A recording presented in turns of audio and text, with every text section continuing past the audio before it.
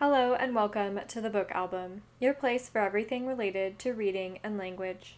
I'm your host, Mackenzie Gens. Now, bookmark that book and let's begin.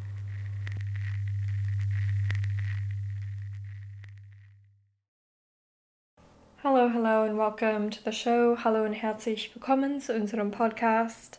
Today is finally our discussion of Carson, McCullers, The Heart is a Lonely Hunter, one of my favorite books I've read this year. Definitely a book I've had to sit on and let marinate a little bit so that I can bring it at least some justice here on the show. We will start out with our typical biography review of the author and the circumstances behind the novel, and go into some plot summary, character introduction, then do a deep dive into the main character, John Singer. After that, we'll look at some symbolism and different levels or stages of repression, looking at the writing towards the end of the show, and then doing a cross-literary comparison to round out the episode. This book was written by a 23-year-old Carson McCullers.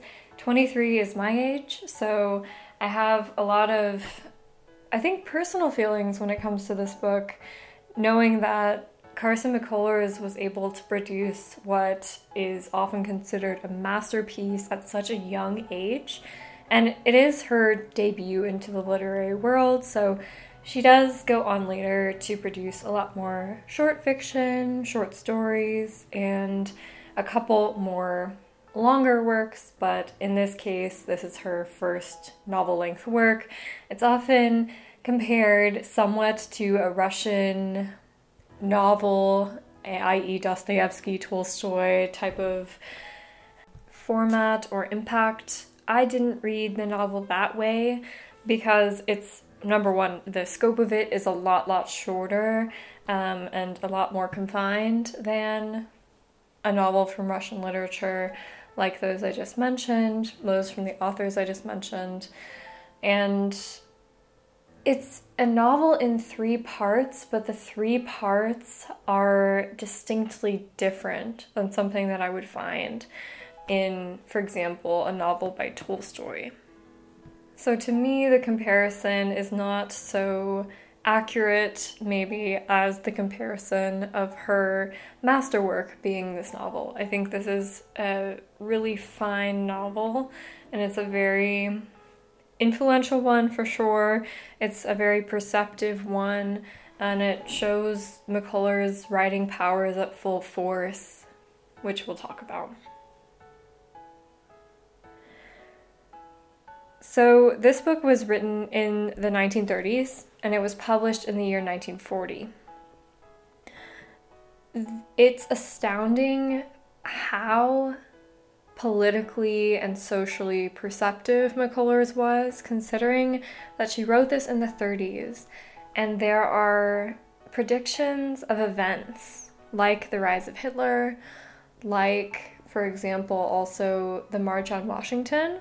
She's having these developments socially and also politically throughout the novel where there's just, it's so real, it's so immediate, the way that she pulls in these themes of, for one, the rise of National Socialism in Germany and the massive oppression that starts to happen during that time, but also the racial tensions in the US and how those will continue to build up over time. And I can't emphasize how creepy it was, the extent to McCullers' clairvoyance on these subjects, because she is writing so clearly about these particular events in history that do go on to happen, but first 5, 10, and then talking about the events in the 1960s 20 years after the novel is published, let alone add 5 years onto that for writing the novel. She's becoming extremely, extremely perceptive, and it takes a really special person to be able to pinpoint socially and politically so many different aspects that end up coming to light, whether it's, 5 years in the future or even later. She was close with Truman Capote during her lifetime, and she did grow up in the American South, and this book is based in the American South, in small town America, during post-World War I, pre-World War II. And although she grew up in the American South, she didn't live there for her entire life. In fact, she moved away, but would take regular visits, which she likened in a quote to Truman Capote to poison, and getting her quote-unquote regular dose of poison, which I find to be a really interesting aspect of her writing, because it is highly, almost cynical at points.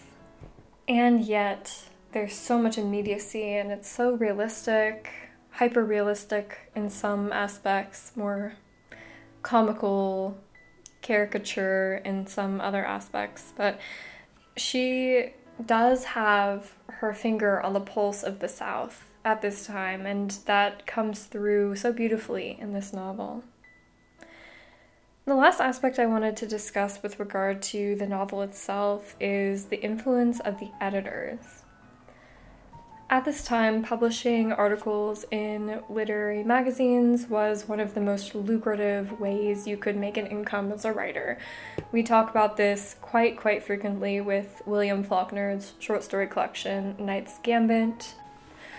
In particular, the editor of the newest edition of Knight's Gambit, John Duvall, cites some of the various short stories in the collection as being quote-unquote boulderized at the time of their publication, mostly due to the editors and copywriters' decisions that definitely differed from what Faulkner would have wanted, and that is evidenced by older manuscripts of the texts, including just a lot of cuts. There are so many cuts in Faulkner's writing, especially since the editing or revising process to him was a process of addition rather than subtraction.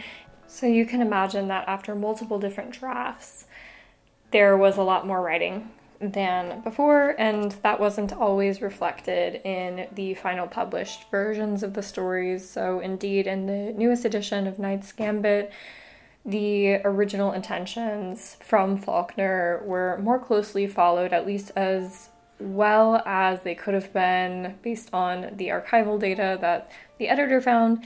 It's an amazing work. I would recommend the Faulkner Knight's Gambit miniseries we're doing, because it's just so fun and so informative on some of Faulkner's lesser known short stories.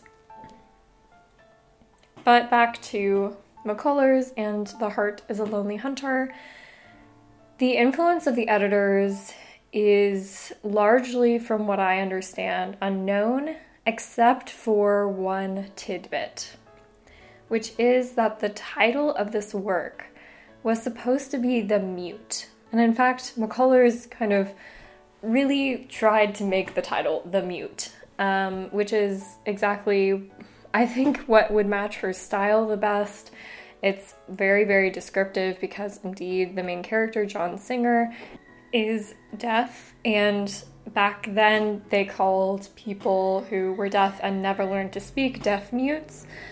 So titling the book The Mute actually makes complete sense. The Heart is a Lonely Hunter, however, was a title suggested and pushed by the editor, and indeed it adds a whole level of poetic and emotional intensity, not only to the book as you go through reading it, but also to your perceptions before you read the book and after you finish reading it. The title is something I meditated on quite a bit as a reader after I finished reading it, and thought a lot about what exactly the title lends to the book and whether I would have preferred The Mute as a title. And I personally would have preferred the mute just because it's just so McCullers. It just goes with the whole mood of the book so, so well. However, The Heart is a Lonely Hunter is probably a title that will go down for the ages. It's a tremendous title and one that definitely speaks to the more emotional side of the book with the different characters' relationships and their inabilities to listen to each other coming to the forefront of the novel. So thematically and also poetically, the title is a good fit. Let's move on to a plot summary with some discussions of character. The book starts out with two deaf individuals. One is John Singer, the main character, whose name we've mentioned several times, and the second is his best friend, Spiros Anatopoulos. Spiros works at the town grocer, which is run by a cousin of his, and John Singer works as an engraver for a jewelry store in town. John Singer is definitely the more quote-unquote stable personality of the two, although they have a relatively peaceful and routinated life together, which, as we have learned in the book, has been the case for about 10 years or so. Anatopoulos starts to go down a very slippery slope quite quickly in the first part of the novel, and indeed he gets very ill, and after that starts to act out, starts to publicly defame himself and others, and gets into a lot of legal and other trouble, which John Singer has to repeatedly pull him out of. And these beautiful and set routines that they have developed and held close to together over time start to fall apart and fall into shambles. It's kind of like when there are small cracks in the armor and then all of a sudden the whole thing goes away. And it's a very, very touching scene because their friendship is not based on a lot of traditional communicative acts. John Singer talks to Anatopoulos using sign language with just a rigor and a love and a passion that he doesn't find after Anatopoulos needs to go away to an insane asylum after sort of there's a couple last straws in his behavior. And Anatopoulos himself doesn't seem to have developed or maybe have sustained or kept, maintained his sign language as well as Singer, so it's not so clear whether he can communicate very much in sign language or even understand what Singer is saying. That seems to be no problem for Singer, however, as he readily and very steadily communicates to Anatopoulos throughout the novel, even after he leaves for the insane asylum. A couple other characters that I want to highlight in short order. There's Jake Blount, and he is an outsider of the town who comes in and is definitely an alcoholic. He's drunk through almost all the novel, if not all of the novel, and his place of preference to drink is Biff Brannan's restaurant/bar, which he, at the beginning of the novel, operates with his wife and later alone. Jake Blount is known for these big personality swings, just a lot of the typical traits associated with an alcoholic you will see reflected in Jake Blount. He is a political idealist and meets with other political idealists throughout the novel to varying degrees of success. And Biff Brannan is a very quiet sort of man, but his inner world is quite unsettling. We gain a lot with the third-person narration in this regard because Biff Brannan often has thoughts about, for example, young children that I'm not going to repeat here, but you get what I mean. in particular to a young lady named Mick. And Mick has aspirations of being a musician. She is so in love with music, and she will go in the middle of the night to richer families' homes and listen to Beethoven and listen to different classical pieces on the radio, and she seems to have a quite developed aptitude for it, considering that she has no training. She'll remember bits and pieces of the symphony and then the whole thing at once, and just her, not only her passion for it, but her drive for it is just so lovely and admirable to read about throughout the novel. She often visits Biff Brannon's restaurant, store, bar in order to get candy or other sweet treats like this when her family has the money. Her family is a big family, and they run one of the boarding houses in town. So Singer eventually goes to live there along with a couple other minor characters. And the last character I'd like to mention or spotlight here is Dr. Copeland, who is a black medical doctor in the town.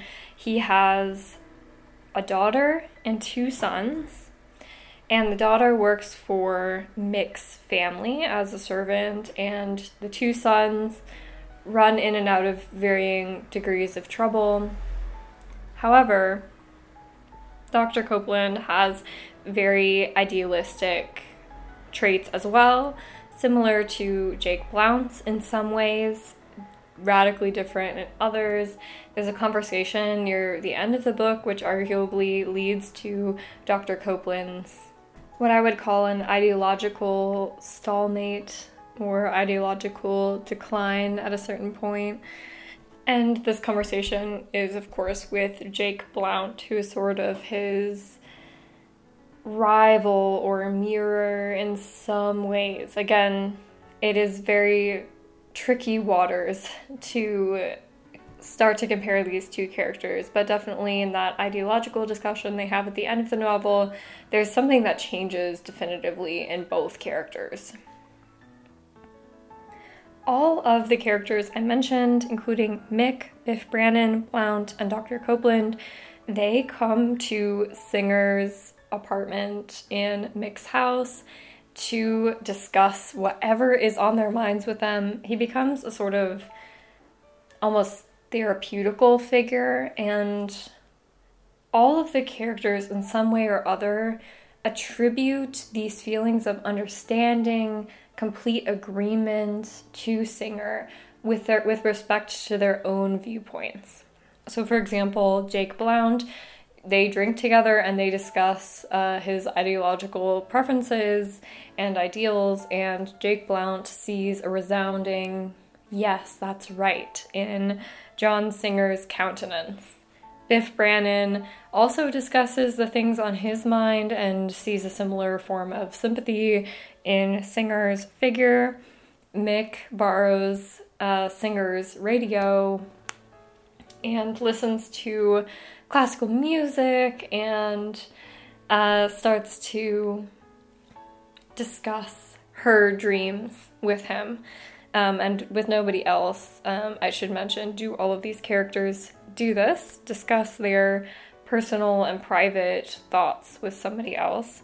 And Dr. Copeland starts to come after a certain amount of time because he sees a similar amount of understanding and intelligence behind the eyes of Mr. Singer.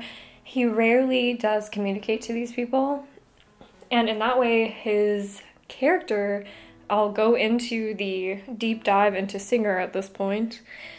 In that way, his character is oddly one-dimensional, oddly dull, because he becomes this beautiful and I think kind of almost uncomfortable mirroring figure throughout the novel. And so he remains relatively undeveloped in terms of his preferences, rather than being cleanly and quiet and orderly, are never really stated. His actual ideas about everything that the 4 individuals tell him are not really reciprocated or commented on.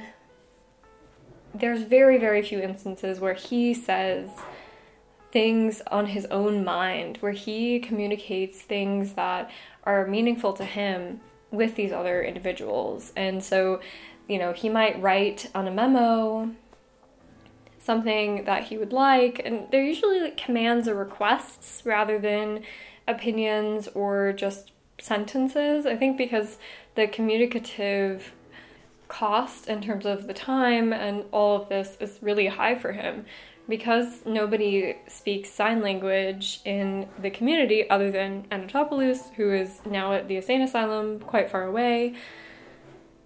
He's resorting to writing down his requests on a piece of paper. He also has these cards that he gives to people that basically say, I can read lips, please don't shout. That kind of gist. So he's very, very limited in terms of what he's willing to communicate, and also in a certain extent what he's able to communicate, not because of his own communicative ability, but because of the limitations within his community of people not being able to speak sign language, not being able to accommodate him in certain ways. And it's clear that he's just a beautifully empathetic person, and to a certain extent likes the company, is tired out with the company. We get this kind of back and forth sometimes in the novel, but who in some ways, and I think in very important ways, becomes a staple figure in these individuals' lives. So he almost operates in this novel as, and I hesitate to use this word, so I'm separating here from the character, the person, Singer, and looking at the literature.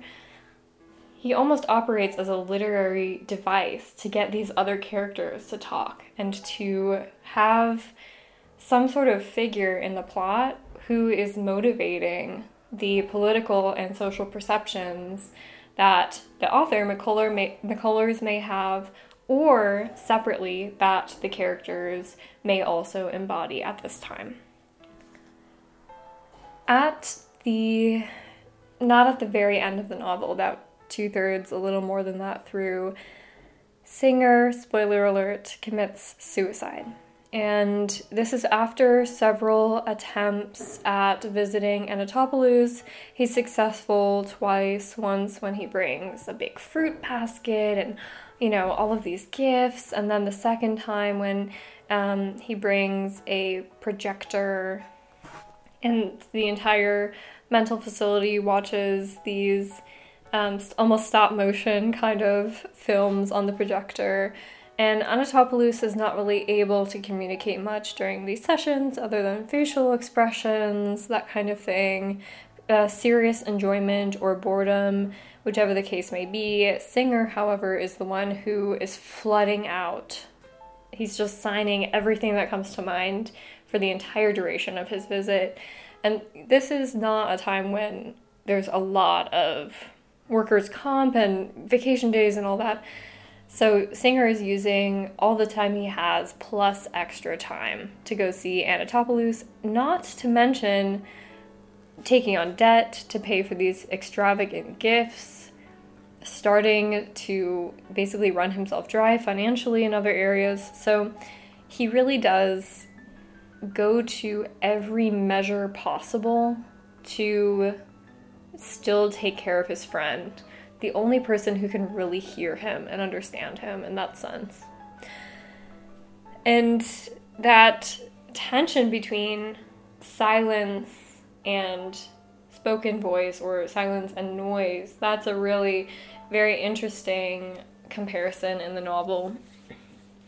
Especially considering, again, that Anatopoulos, in this sort of silent but very communicative speech, it's not totally silent. I went down like a whole rabbit hole looking at American Sign Language and the different developments of sign language. It's fascinating. I would highly recommend it. It's possible that Singer was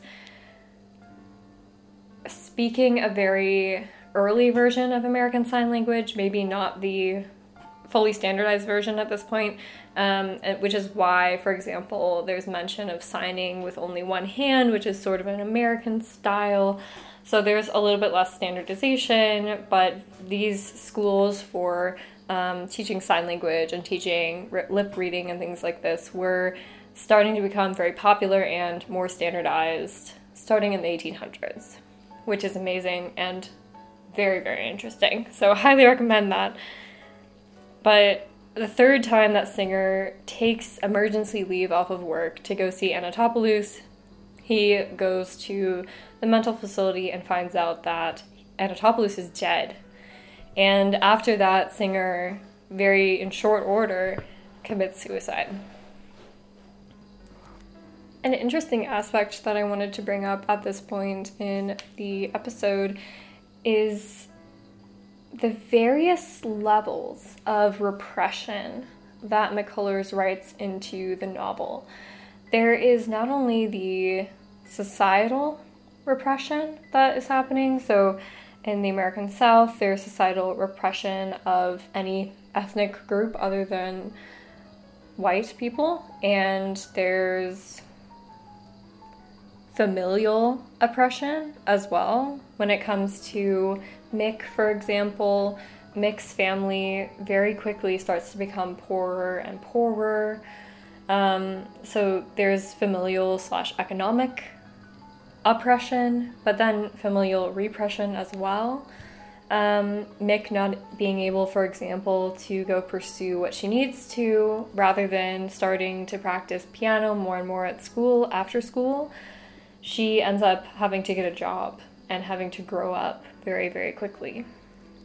There's also individual repression. So if you think about Singer, think about any number of these characters. Copeland is constantly having to restrain himself, constantly under this like massive societal pressure, massive community pressure, as somebody who is Black but who also has a different job or vocation and also different levels of education, ideas than other people in his immediate community. And then thinking about almost Biff Brandon in that kind of similar way to Singer, that he has this like amazing level of individual repression, the thoughts that he thinks internally and then eventually starts to say to Singer, and even some of these thoughts don't get articulated to Singer, he is just repressing. And there's also sort of at the more general level institutional repression as well when it comes to schools, when it comes to education, fields of work, all of this. There's a huge level of institutional repression and oppression at this time. And before we do some cross-literary comparisons and pack up for today, I wanted to read a couple passages from this novel. There's just no way to talk about it without reading it. And I really, really just love the way that McCullers writes. There's something just so clear and so perceptive again about her writing. I'm going to start just on the first page and read a little bit of the intro for you all. Quote, "In the town there were 2 mutes, and they were always together. Early every morning, they would come out from the house where they lived and walk arm in arm down the street to work. The 2 friends were very different. The one who always steered the way was an obese and dreamy Greek. In the summer, he would come out wearing a yellow or green polo shirt stuffed sloppily into his trousers in front and hanging loose behind. When it was colder, he wore over this a shapeless gray sweater. His face was round and oily, with half-closed eyelids and lips that curved in a gentle, stupid smile. The other mute was tall. His eyes had a quick, intelligent expression. He was always immaculate and very soberly dressed." What a beautiful beginning passage. And again, it gets right to the point. There are these 2 best friends. They're very contrastive in these obvious superficial ways, but also deeper down as well. Anatopoulos ends up becoming a lot more superficial, for example, than his counterpart. But again, the way that her sentences are structured, they're very short, they're very subject, verb, object, they're very linear. There's always sort of this driving undercurrent to them, even when it's something like description or characterization. It's just wonderful writing. And this second passage is a passage that describes the almost rhetorical use of Singer's character to bring out all of these characteristics in the other characters in the novel. And this is chapter 7 at the very, very end, the last paragraph. During the moonlit January nights, Singer continued to walk about the streets of the town each evening when he was not engaged. The rumors about him grew bolder. An old Negro woman told hundreds of people that he knew the ways of spirits come back from the dead. A certain piece worker claimed that he had worked with the mute at another mill somewhere else in the state, and the tales he told were unique. The rich thought he was rich, and the poor considered him a poor man, like themselves. And as there was no way to disprove these rumors, they grew marvelous and very real. Each man described the mute as he wished him to be. So again, wow.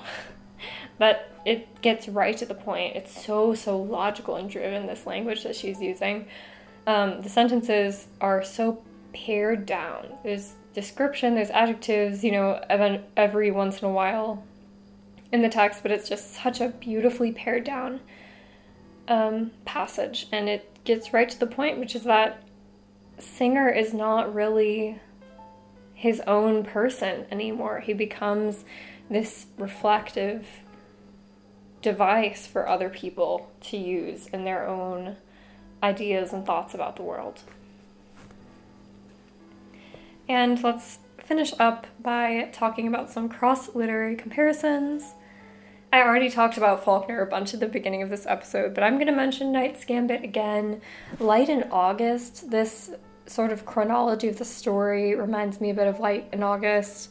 Light in August is technically the first novel that Faulkner starts to experiment with stream of consciousness style in, so stylistically it's very different, but the scenery and the various descriptions kind of reminds me of this, and also the tension between the inner and outer worlds of these characters definitely reminds me of this novel.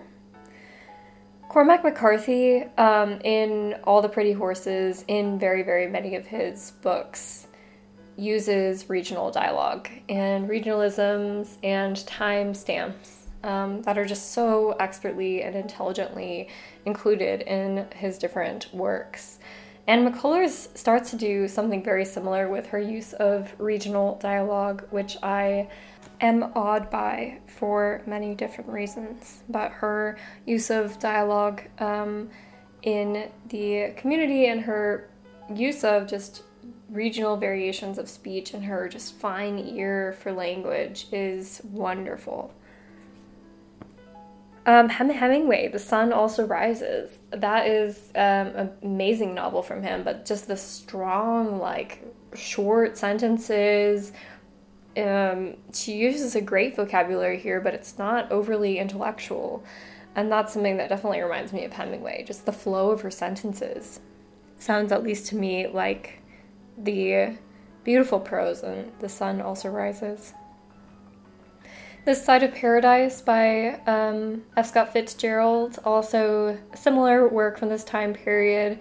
Just the characterization reminds me a bit of the characters in This Side of Paradise, how it's so character driven, and there is a plot, of course, but the main characters are what really make the novel. Also, Philip Roth, American Pastoral, he has a more non-fiction book called Patrimony. The style, sort of the political perceptiveness, that all reminds me of Philip Roth. And Philip Roth is a much more contemporary example, of course, like Cormac McCarthy, for this kind of style of writing. And it's in some ways very American, the way that they incorporate regionalisms or these various political comments or symbols. Also, Philip Roth's short stories. I am a huge fan of those, so that's a Small plug for Philip Roth. And also The Jungle. There's a huge socialist and anti-capitalist expose in the last like 2/3 of The Jungle that nobody talks about. I'm talking about The Jungle by Upton Sinclair, which is a novel written a bit previous to this one, 1920s. And it's mostly known for its descriptions of the meatpacking industry in Chicago and the greater areas. Has turned a lot of people vegetarian over time, but nobody talks about this these political associations towards the end of the novel, which I find fascinating. But they're definitely there, and definitely also remind me of Jake Blount's and Dr. Copeland's various political musings throughout the novel. And with that, A Heart is a Lonely Hunter by Carson McCullers. I highly, highly recommend this book. Like I said, it was one of my favorites so far this year. I would gladly read it again. It's not a book for the faint of heart just because of the very serious adult themes that happen throughout the novel. But nevertheless, it's a book that is just so beautifully written. It holds up really well. There are, of course, things that are a little bit dated about it. But a book that is very, very powerful as a piece of literature. Thank you all so much for listening to this episode. I hope you enjoyed it, and we'll see each other next week.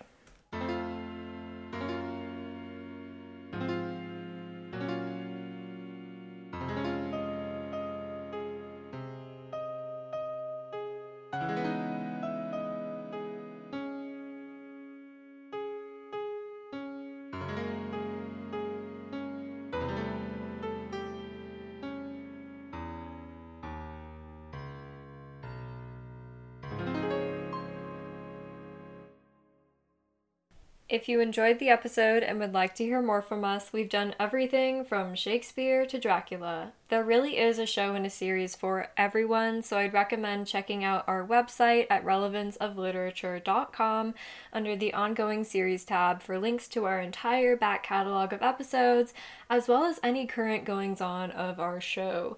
If you are looking for even more content, we also have a Patreon page at patreon.com/relevanceofliterature.